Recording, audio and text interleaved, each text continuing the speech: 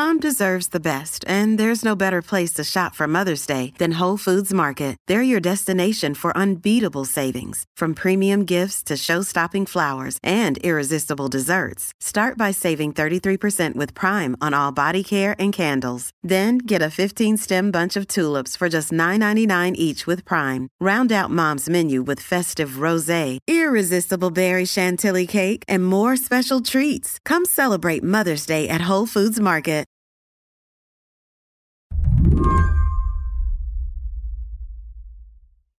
I called up Josh Kaplan from over at ProPublica to tell me the story of what happened on April 21st, 2022, in Tallahassee, Florida.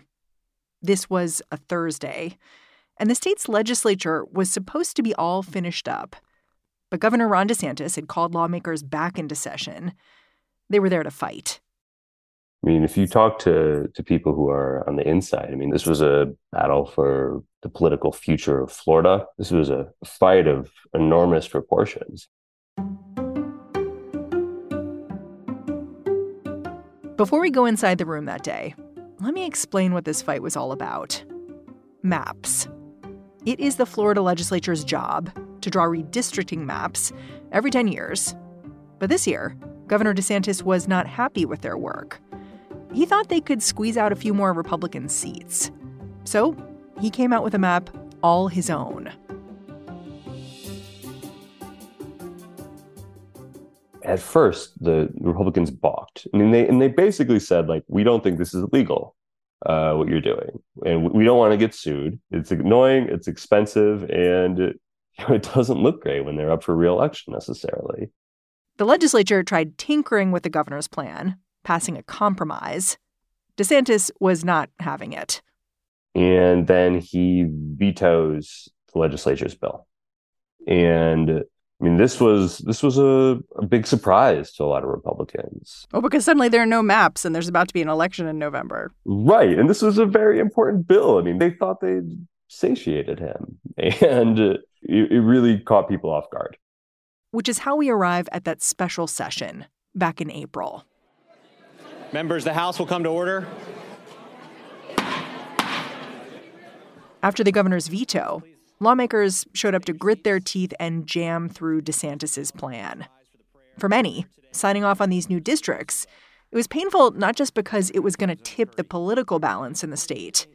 This map also took aim at majority black districts, slicing them to pieces. I want to talk to the people at home. Hello, Black Floridians at home today that's watching this. The Florida House is about to cut your representation by 50% before lunchtime. Democratic lawmakers, black lawmakers, they spoke for nearly 2 hours that day. And then Republicans cut them off. We are abdicating our constitutional responsibility and subverting the power to him. That this inclination to spend Representative Hinson, the time has expired in debate. That's when the Democrats started chanting. The time has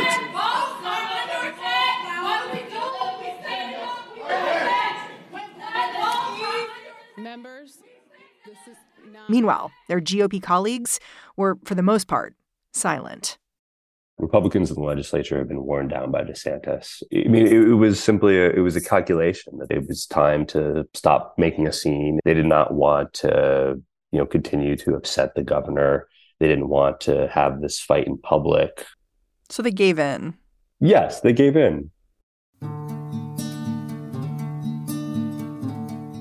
The Republican leaders didn't want to put their members through the public spectacle of trying to overrule the veto of a governor who is extremely popular with the Republican base in Florida. And they passed it on party lines. Today on the show, we're going to tell the inside story of Florida's brutal redistricting fight this year. It just might tip the balance of power in Congress come November. And what happened here, it could be just the beginning. I'm Mary Harris. You're listening to What Next? Stick around.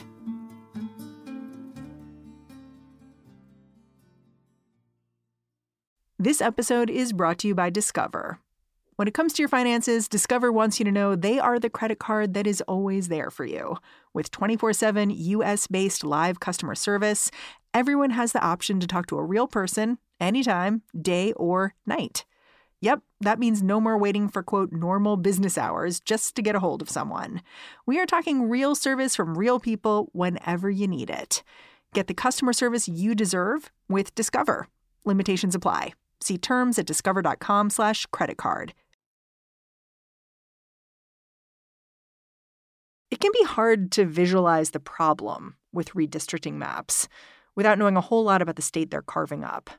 So to understand what happened in Florida this year, I'll start by explaining the congressional map Republicans initially drew, the one Governor DeSantis rejected. This first map gave Republicans plenty of advantages, creating 16 safe districts for them and 12 for Democrats in a state that's pretty much 50-50. In other words, Josh Kaplan says, it was gerrymandered, but not outrageously so. The Republicans had come up with a map that stuck to the status quo. It would modestly advantage the GOP, but only modestly. So when did it become clear that the governor of Florida was dissatisfied with the work the legislature had done? Well, so frankly, to almost everyone in Tallahassee, Republican and Democrat alike, it didn't become clear until he came out with his own map. He moved in silence for months. He didn't express any public interest in this lengthy process the legislature had been going through. And then on January 16th of this year, the day before Martin Luther King Jr. Day, he proposes a map of his own. Is that usual for a governor to come in and say, oh, I've got a map? No. It's never happened before in Florida. This is the province of the legislature. They're the ones who pass the maps. They're the ones who have always crafted the maps. And the fact that he did this and the plan that he came forward with were immediately extremely controversial. Was it instantly clear, looking at the map that the governor proposed, that it would really change the makeup of Congress from Florida? Yes, it was far more advantageous to the Republican Party. Yeah, we said it was like a 16-12 split in the legislature's map. What did it look like under DeSantis? So what the plan DeSantis ultimately got through is predicted to give 20 seats to Republicans and 8 to Democrats. Wow. So that's more than 70% of the delegation going to the GOP in a state that, as you said, is basically 50-50. And it's also actually that 4-seat gain that is being predicted by the people that analyze these things is the largest predicted gain by either party in any state in the country. I want to talk about what DeSantis's map does or would do in practice, because what it specifically did was kind of take a hammer to majority Black districts in Florida, right? Can you explain how it worked? Yeah, so that's a critical question here, because it's not just the partisan gain that he got out of this. It's how he achieved those gains that makes this map so significant and that could have reverberations around the country. So he wiped away half of Florida's Black-controlled districts. Kind of most controversially, he took aim at a district in North Florida that is currently held by Al Lawson. It's this stretch right along the northern border of the state that goes from Tallahassee to Jacksonville, and is a part of Florida that was once dominated by tobacco and cotton plantations. It united Black communities that were largely populated by the descendants of sharecroppers and slaves. And this district had actually been created by the Florida Supreme Court just 7 years before. And what DeSantis did to it is he shattered it. He broke it into 4 pieces, and he tucked each piece away into a majority white, heavily Republican seat. Yeah, it's interesting because I was looking at Al Lawson's campaign site, and he talks about being the descendant of sharecroppers and working in tobacco fields. Like, it's clear that he was repping hard for what that district looked like. in its original formation? Yeah, Black voters in this part of Florida, and frankly in all of Florida, didn't have representatives until very recently. Florida is 17% Black. There are more Black voters in Florida than any state in the country except for Texas. So the first representative from Florida, Black representative from Florida, was elected in 1870, right after the Civil War in the Reconstruction era. And as that gave way to Jim Crow, he lost his office very quickly. The second Black representative from Florida was elected in 1992, more than 100 years later. Yeah, quite a gap in time there. Yeah, and the reason for that is maps. There were obviously there's a long history of voter suppression, but specifically, distorted maps made it so that it took 122 years for the state to elect its second Black representative. I want to focus a bit, too, on why splitting up a Black district like this is a big deal in the South. There are all the obvious reasons, but also in the past, my understanding is that one way Republicans have built political power is by making safe districts for themselves, but also for Black candidates. It was a kind of I scratch your back, you scratch mine kind of arrangement. And this map, it makes very clear that that's not what's going to happen anymore, basically, at least not in Florida. Yeah, this is a new strategy. This is a tactic that experts say we've really never seen before. Even when Republicans in the South, for instance, gerrymandered aggressively, they tend to left these Black-controlled districts alone, or maybe they toyed around the edges with them. They didn't create as many Black-controlled districts as many would say they should have, but they did their gerrymandering elsewhere in the state. And so when DeSantis did this, there was no doubt that he was going to get sued. So that will be that. And obviously that will be litigated. But I can tell you the original district would absolutely have been litigated. And if you look at what's happening, and it remains to be seen whether he will prevail against those lawsuits. But if he does, there's a lot of fear that he'll have laid out a new strategy for Republicans across the South and across the country, that this is easily replicable, and he will have shown the whole nation that this is an option. After the break, if what's happening in Florida is a strategy that could be replicated all over the country, who's behind it?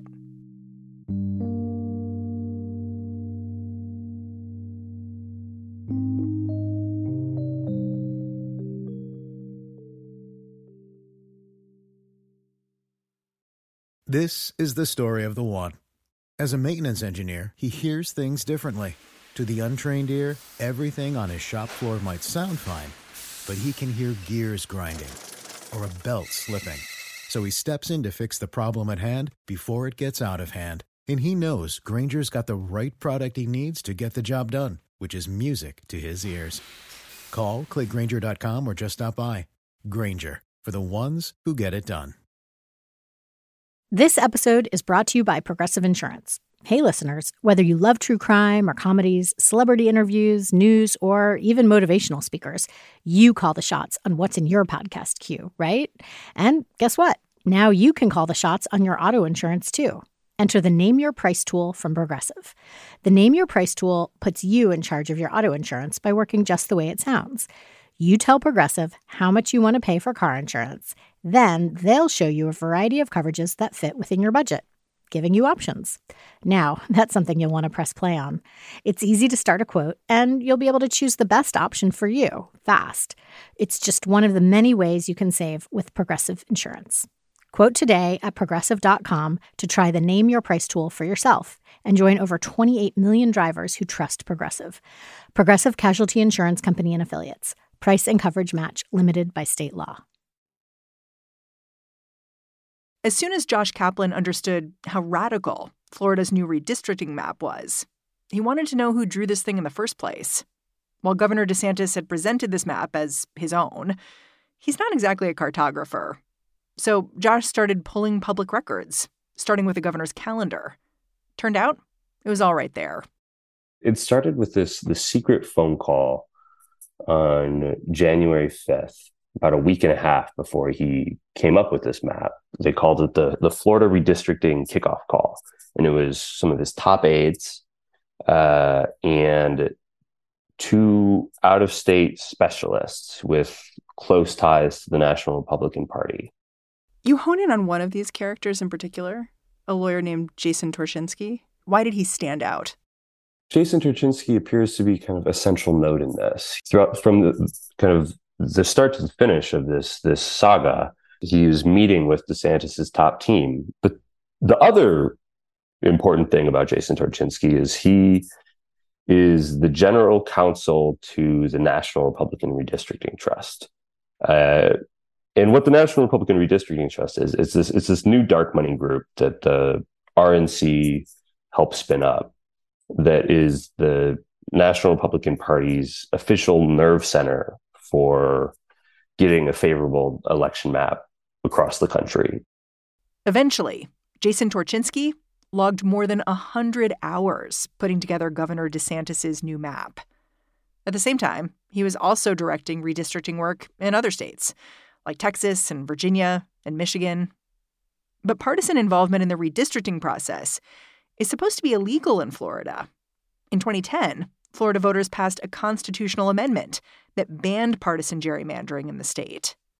What this amendment was is it made Florida one of the first states in the country to outlaw partisan gerrymandering.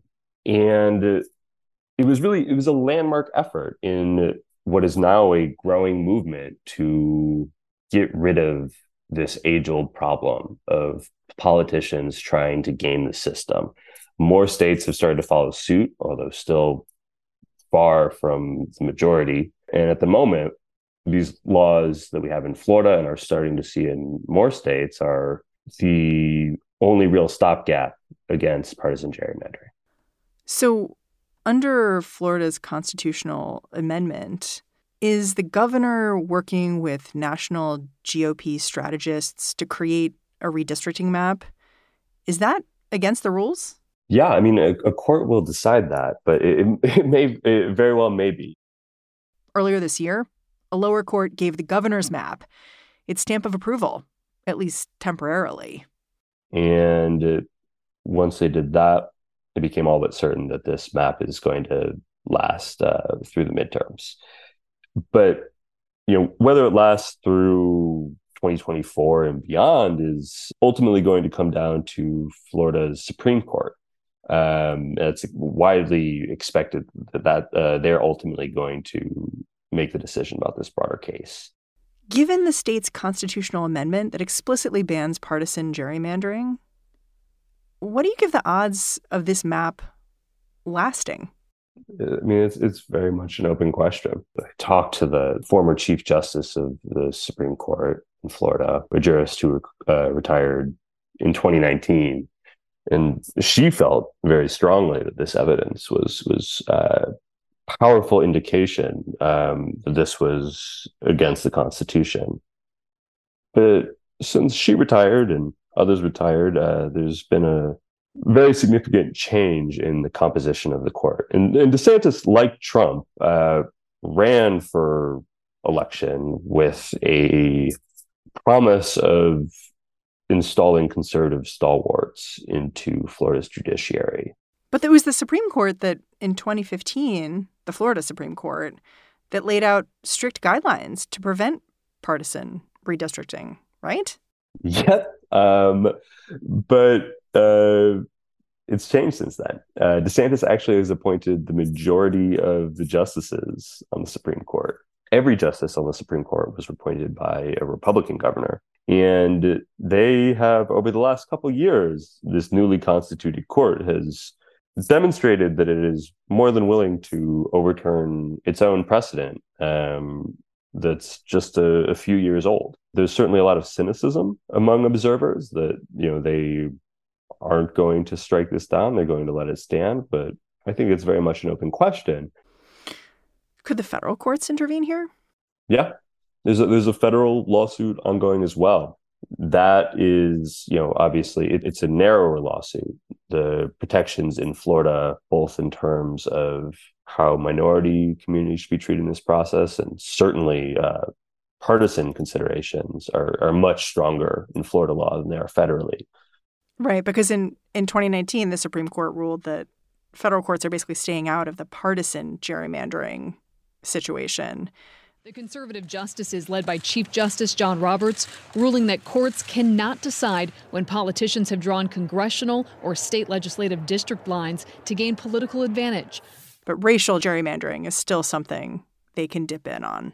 Yes. And so there is a lawsuit bringing claims under the 14th and 15th Amendments saying that this was illegal racial discrimination. And that, I think it's really too early to say what's going to happen with that case. There's a lot of thorny legal questions at play that are very much in flux. And as we've learned over the last decade, federal voting protections for minority communities seem to be changing every year or two these days. To me, it's interesting to hear how Governor DeSantis talks about this gerrymandered map he's created, especially when it comes to race, because he likes to talk about it as colorblind, essentially arguing that taking race into account at all is some kind of form of racism. We will obviously say it's unconstitutional to draw a district like that where race is the only factor. And I wonder if that struck you too, because to me, it seems to be providing an argument, assuming that this case does make it up to the Supreme Court, which still can consider racial gerrymandering, and may look at this map and say, you obliterated this black district and even your legislature didn't want you to do it. Yeah. What his phrasing about Al Lawson's district is that itself was a racial gerrymander. It was an unconstitutional gerrymander. And what he wasn't inventing an argument out of whole cloth. This colorblindness theory that has been a mainstay of the U.S. Supreme Court under John Roberts. It's this kind of anti-affirmative action theory that Roberts famously articulated or distilled when he said in a school desegregation case that the way to stop discrimination on the basis of race is to stop discriminating on the basis of race. All races. Right. And so deliberately protecting Black voting power is actually against the 14th Amendment of the Constitution. Before we go, I just want to go back to Al Lawson a little bit, the congressman whose district was dismantled here. He's still running for Congress right now, right? Yeah, he is. He is running in one of the 4 districts that his old seat got broken apart into. This race seems a lot more challenging for him than it would have been otherwise. And I know he's down in the polls. He's running against another incumbent, right? The Republican? Yep. And it's certainly an uphill battle. I can't predict the future, but it is, you look at the numbers. This is a district that is heavily Republican. And also that, unlike his old district, is majority white. And in this part of Florida, race and party have some significant correlations, to say the least. Yeah. Even if the Supreme Court of Florida did weigh in here and find that this map was a partisan gerrymander, I guess it would come too late for Al Lawson. Yeah, I think at this point, there's no chance that this map's changing by the time people go to the polls next month. Josh Kaplan, I'm really grateful for your time. Thanks for coming on the show. Thanks so much, Mary. Josh Kaplan is a reporter at ProPublica. And that's our show. If you're a fan of what we're doing here at What Next, the best way to support our work is to join Slate Plus. You know how to do it. You just aim your computer over to slate.com/whatnextplus and sign up. And you've probably heard about the deal we've got going, so get on it right now. What Next is produced by Elena Schwartz, Mary Wilson, Carmel Delshad, and Madeline Ducharme. We are getting a ton of support right now from Anna Phillips and Jared Downing. We are led by Alicia Montgomery and Joanne Levine. And I'm Mary Harris. I will be back in this feed tomorrow. I'll catch you then.